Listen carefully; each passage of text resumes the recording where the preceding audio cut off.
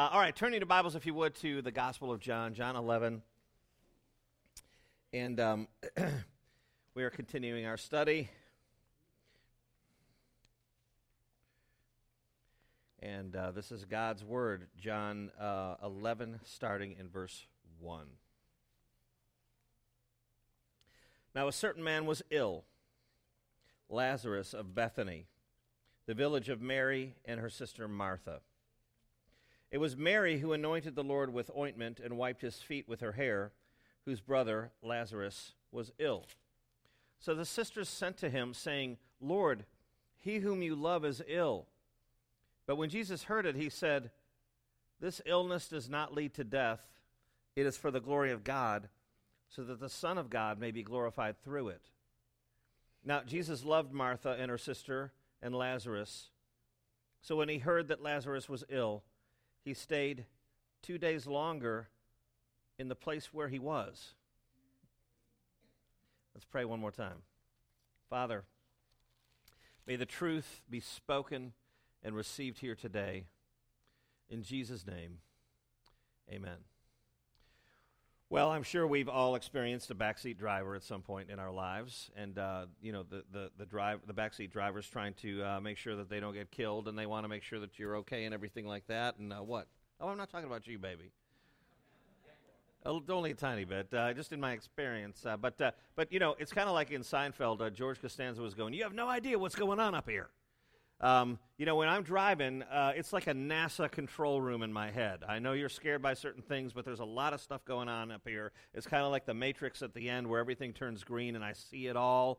Tammy will look up from her phone and go, "Wah!" And I'm like, baby, it's like the end of the Matrix here. I'm seeing it all. In regard to the driving of this machine, I'm a full-time ninja, not part-time, full-time ninja behind the wheel of a car. The driver's point is simply, you can't see all there is happening, but there's a lot happening. There's purpose in what I'm doing is the driver's plea. Of course, people still have accidents, so that's why they're called accidents. So if you need to speak up, speak up. But all to say, consider that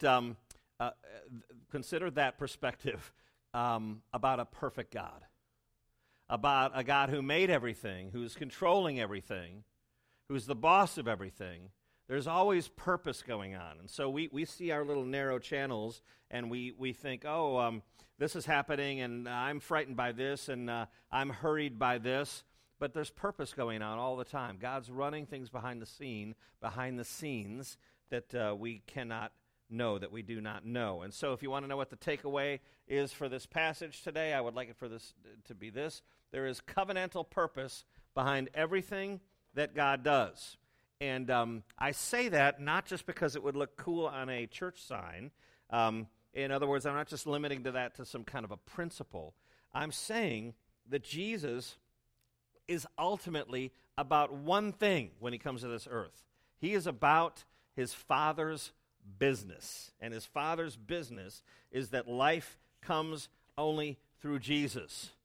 If you want a spoiler alert to this passage, we're kind of in this new section. In fact, a lot of commentaries break right here because, Jesus has been in this, he comes on the scene in his earthly ministry, and then there's this recorded embattlement between Jesus and Pharisees. And after this last miracle, the last one recorded with Lazarus, and that's the biggie too, a very big miracle. After that, he's in the upper room discourse, and he's headlong for the cross, just hours from the cross. And so this is kind of a new passage here, a new section here. But here's the spoiler alert. Look at where is it? Yeah, 25 and 26. Listen, Jesus said to her, "I am the resurrection and the life. Whoever believes in me, though he die, yet shall he live. And everyone who lives and believes in me shall never die." So you see, there's a purpose behind what God is doing. It is to get to that great morsel right there, all right? So that's where I'm getting our point from. There is a covenantal purpose behind everything God does, and what Jesus is about is his Father's business, and his Father's business is bringing about life. All right, so let's go to our first point. Jesus played favorites and never sinned, by the way. Jesus played favorites. Now, look at verse 1. It says, now a certain man was ill. All right, let's stop there for a second. We go, okay, so new section here, and a certain man was ill. All right, who is this dude? Let's identify him. Well, the scriptures go on to say, okay, who is this sick dude? It is Lazarus of Bethany.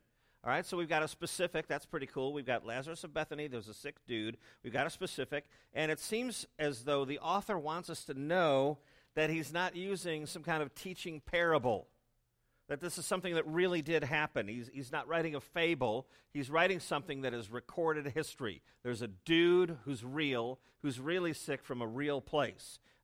It's forensically verifiable. He wants it to be anchored in history.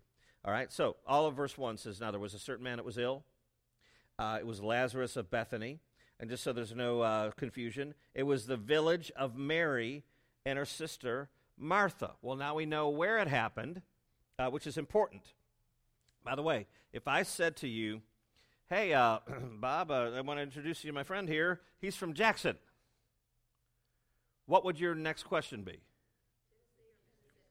Tennessee or Mississippi. If you live in Memphis, you can't just say this guy's from Jackson because it could mean anything. It could mean either one of those places. Well, so there's more than one Bethany in the Bible. All right, there's a couple of different Bethanies, not an uncommon name.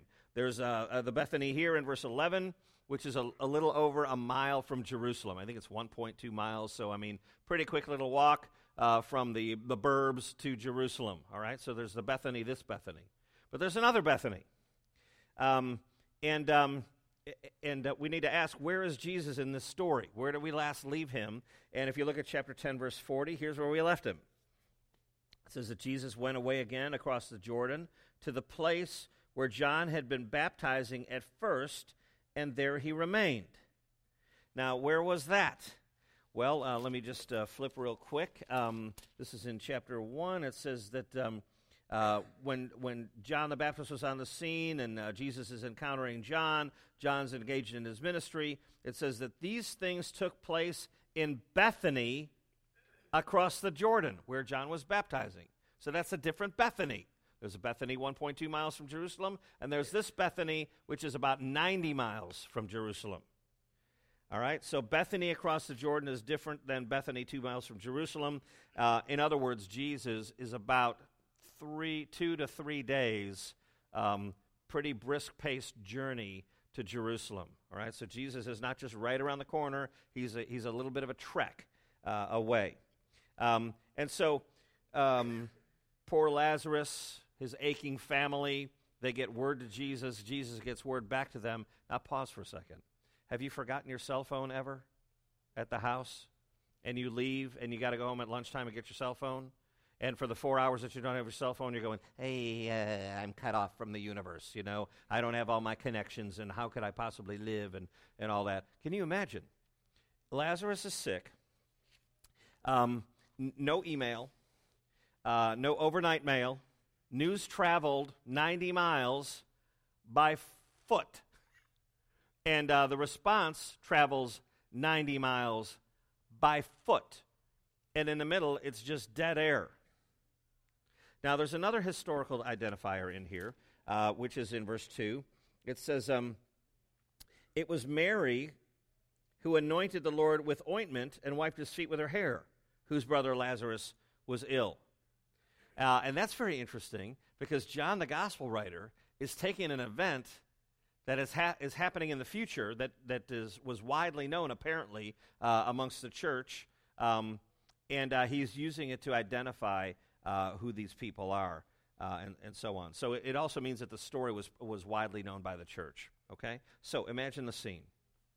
Lazarus has sunk enough in health where they are really concerned for his life, right? He's not just sick. It's not just the sniffles. He is degraded to a point where they're going, oh, no, Lazarus could die. And we're cutting it close. But let's try to get message to Jesus. His family fears his death. They send word to Jesus. They receive word back in several days. Now think about it. It took several days to get to Jesus. They get word back, and what they don't have is Jesus. They get word back from Jesus. Jesus could be there about the same time as the word that comes back to them, but he's not there. That must have been quite a heavy thing. Had Jesus gone back immediately, he himself would be showing up. Instead, they get a word from him, and not only that, he didn't hoof it back. Rather, he deliberately delayed by 2 more days. And by the way, during this time, Lazarus was still alive. I mean, they're still hoping, and they get word back, and it's a sad thing indeed. All right. Now, has that come off the page for you a little bit? It's not just a cute story about a mummy. You know, you just think of Lazarus, and you see all these little kid cartoons, and you grow up in the church. It's kind of this charming story where Lazarus comes out, and he's, kind of can't see and all that business. It's cute.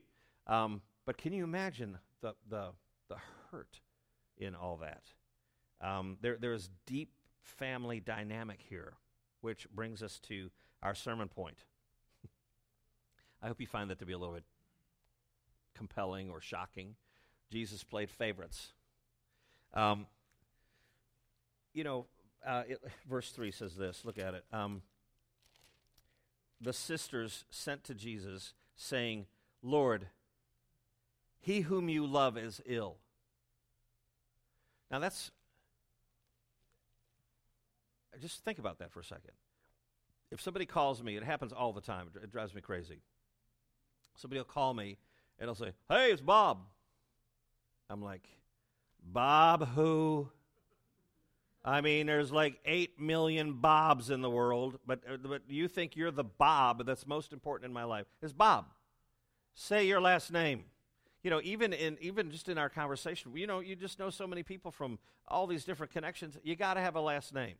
On the other hand, if Tammy calls me and says, "Hi, it's Tammy," I don't go, "Tammy Houseman?"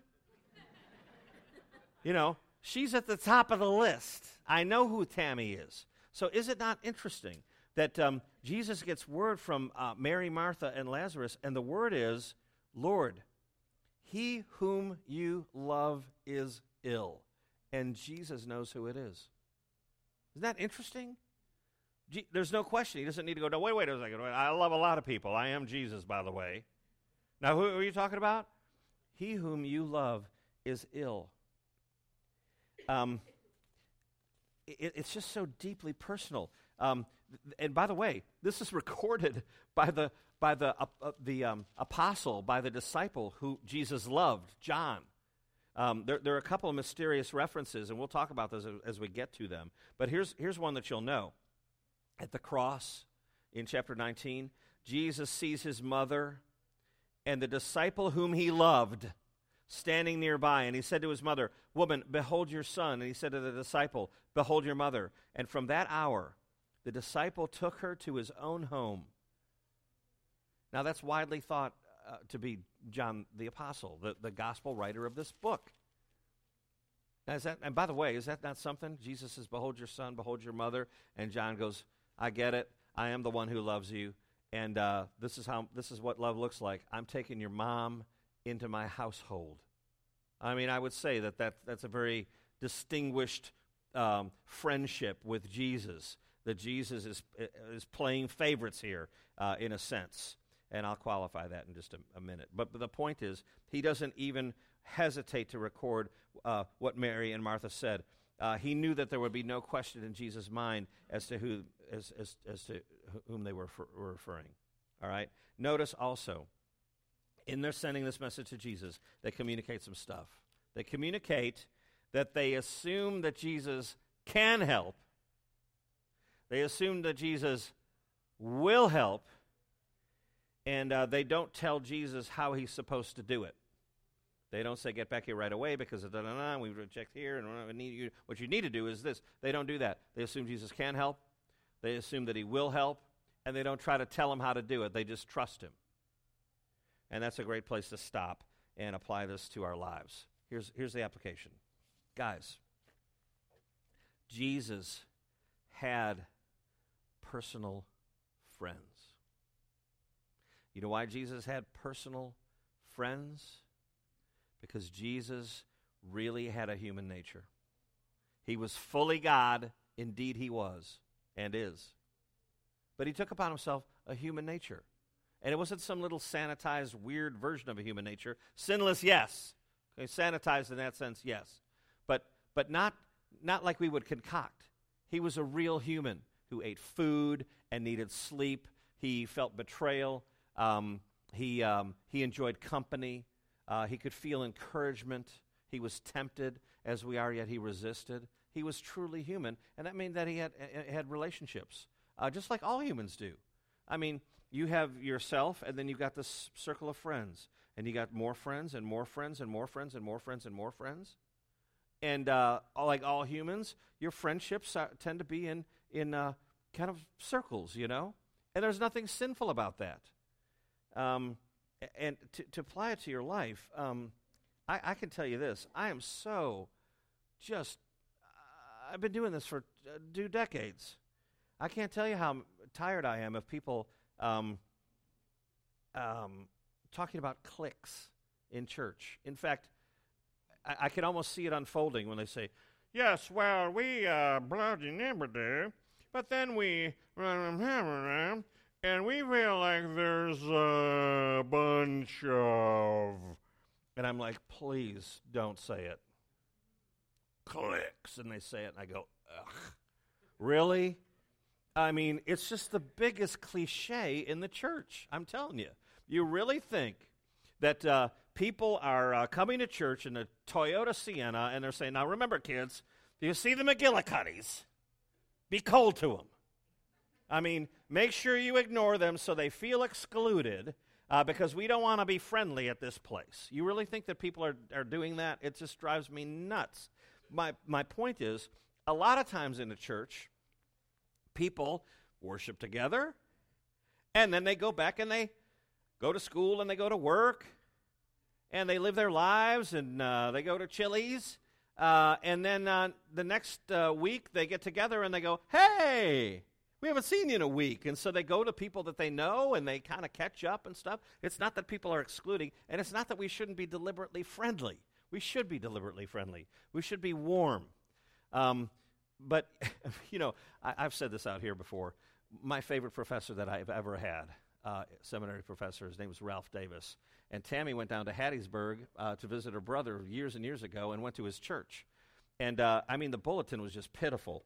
It was just, you know, church secretary looking. You know, no offense if you're a church secretary, but it was just real church secretary looking. I mean, it was just really, it was a little hand-drawn building, and it was like, you know, just a bad printer and everything. But it was hilarious because it had a little picture of the church, and underneath it said, the sometimes friendly church by the drainage ditch.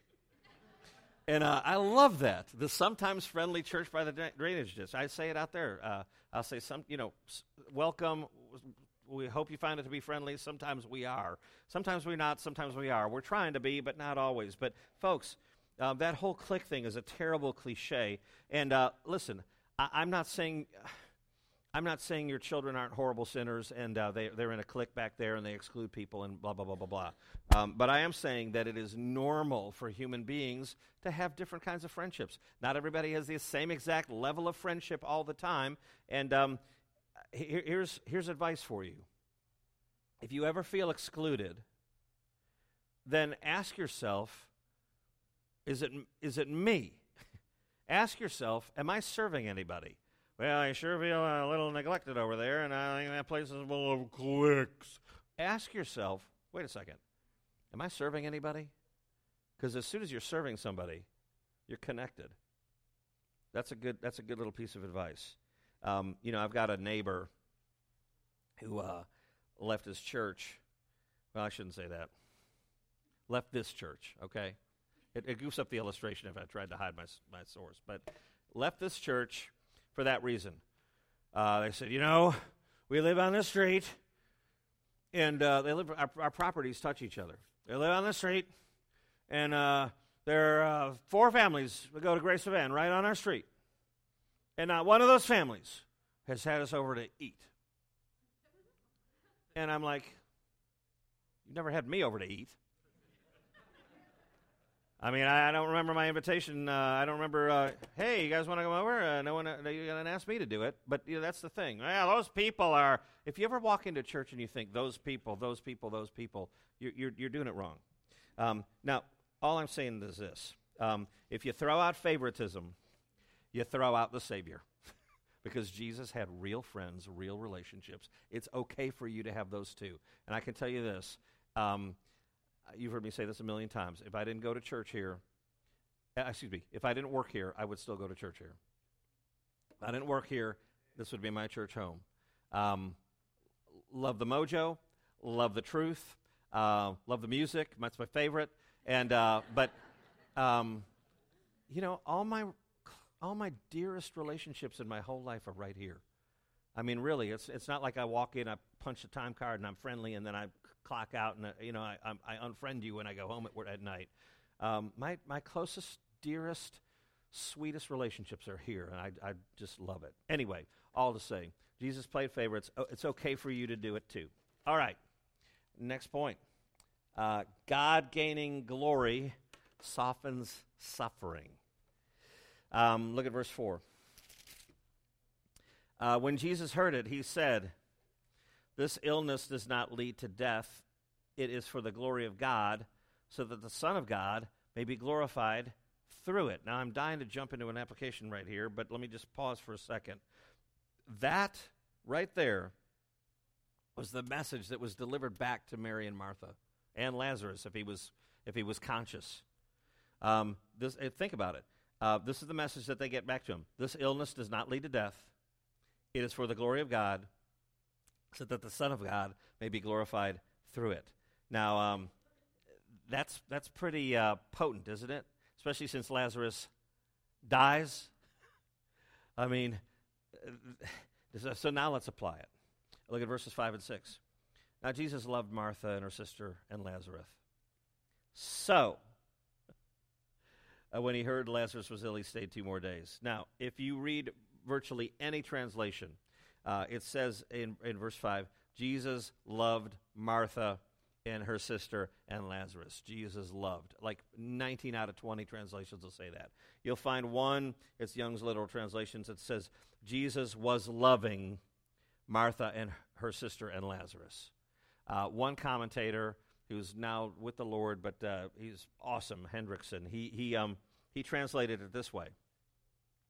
Now Jesus was holding in loving esteem Martha and her sister and Lazarus.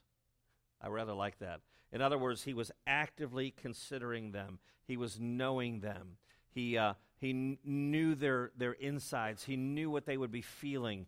He knew what his words would do to them. It was deep and it was personal. He knew them. They were among his closest friends. And by the way, they were known to be among his closest friends. Look at verse 36. Jesus wept when he shows up on the scene, and the Jews say, "See how he loved him." I mean, they knew that this was Jesus' closest friends. And so how was Jesus showing them love is the question. I mean, that is really potent right there. Jesus, he's actively loving and thinking about and esteeming Martha and her sister and Lazarus. And then it says, so when he heard that Lazarus was ill, he stayed 2 days longer. Isn't that interesting? That's an expression of his love. And that is baffling to us when we look at it. We go, whoa, whoa, whoa. He lets Lazarus die, but that's an expression of his love. He loves him, so he delays his trip. How could that be loving? Well, he's about to reveal truth to them that is going to change their eternity. I'd say that's pretty loving, wouldn't you? He's going to show something to their souls that is so profound that they'll never be the same. So an application for you. Deal with all those around you regarding their eternity. And also realize that it's normal for you to have friends, and if you feel left out, it might not be that you're not serving anybody. What Jesus is doing is he's going to display something to them by this miracle, by this raising of Lazarus, that is going to grab their souls and grip them and change them for all eternity. And again, to our main idea, there's covenantal purpose behind everything that God does. There's purpose here. They get word back, not Jesus. That's got to be confusing. And then you read this account, and we go, wow, Jesus loved Martha and her sister and Lazarus, so he delays and lets Lazarus die. And we go, wow, that's befuddling too. What's the purpose behind that? The purpose is to show their souls something. And by the way, what about you? I mean, I'm skipping to my next point, but, folks, we're considering all this right now, aren't we? This is Jesus loving us too. I mean, we're considering this eternal equation by these people, and that's a gift of love too. All right, to our last point. Faith is a gift from God. Let me give you a little preview. The preview is, look at verse 18. Bethany was near Jerusalem, 2 miles off. Many of the Jews had come to Martha and Mary to console them concerning the brother. So when Martha heard that Jesus was coming, she went and met him, but Mary remained seated in the house. And they say, if you had been here, my brother would not have died. What a sad crowd. What a bunch of grieving witnesses. I wonder if it was awkward when Jesus walked up. Don't you? I mean, he's 2 miles off, and they come and they console them, and they hear he's coming. They go out to meet him, and Mary remains seated in the house. It must have been full of heartache. It must have been really hard. Jesus, we got a lot of questions. I mean, you sent word back, but it wasn't you. You could have come back, but you didn't. And Lazarus is dead, and then they go out to meet him, and I wonder if it was awkward when Jesus shows up in the city, and they're like, "Here you are. You could have. We trusted in you, and Lazarus is dead." That must have been really hard. But again, I ask you, does that minister to your soul that there's a purpose behind everything that God is doing? That there's a purpose behind what the Savior's doing? He deliberately delays the healing event, the life-giving event, and it gives glory to God. And in verse 4. When Jesus heard it, he said, this illness does not lead to death. It's for the glory of God, so that the Son of God may be glorified through it. Folks, the sweetest thing that can happen to your soul is that God gets glory. This little family that went through this trauma in ancient occupied Rome 2,000 years ago could give our souls encouragement today. That's a message that there's covenantal purpose behind everything that God does. We don't see all the things unfolding, but isn't it a comfort to know that God is not in a hurry? We're in a hurry. We get news, and it puts us in a hurry. We go into a panic because we get news, and it puts us into a panic. We get information, and it's new information, and it affects us. But God He doesn't have new information. God is never surprised by anything. God's never in a hurry. Never in a hurry. He understands that things are unfolding. He sovereignly rules and reigns, and he interacts in all that. And this is one of those stories that is very sweet because we see that there's a God behind the scene. Let's pray. Father, we're humbled before you because I am, Lord. I want to take control, and I want to do things, and I want to solve things, and I want to understand things, and your secret counsel is your own. And we praise you and thank you that you are ruling and reigning sovereignly, and that we see it expressed in this situation. We pray for our study over the next few weeks as we examine this. We pray that we would have a deeper insight into this God who works behind the scenes. And we pray, Lord, that you'll show us your truth in Jesus' name and by the power of the Holy Ghost. Amen. Thanks, everybody.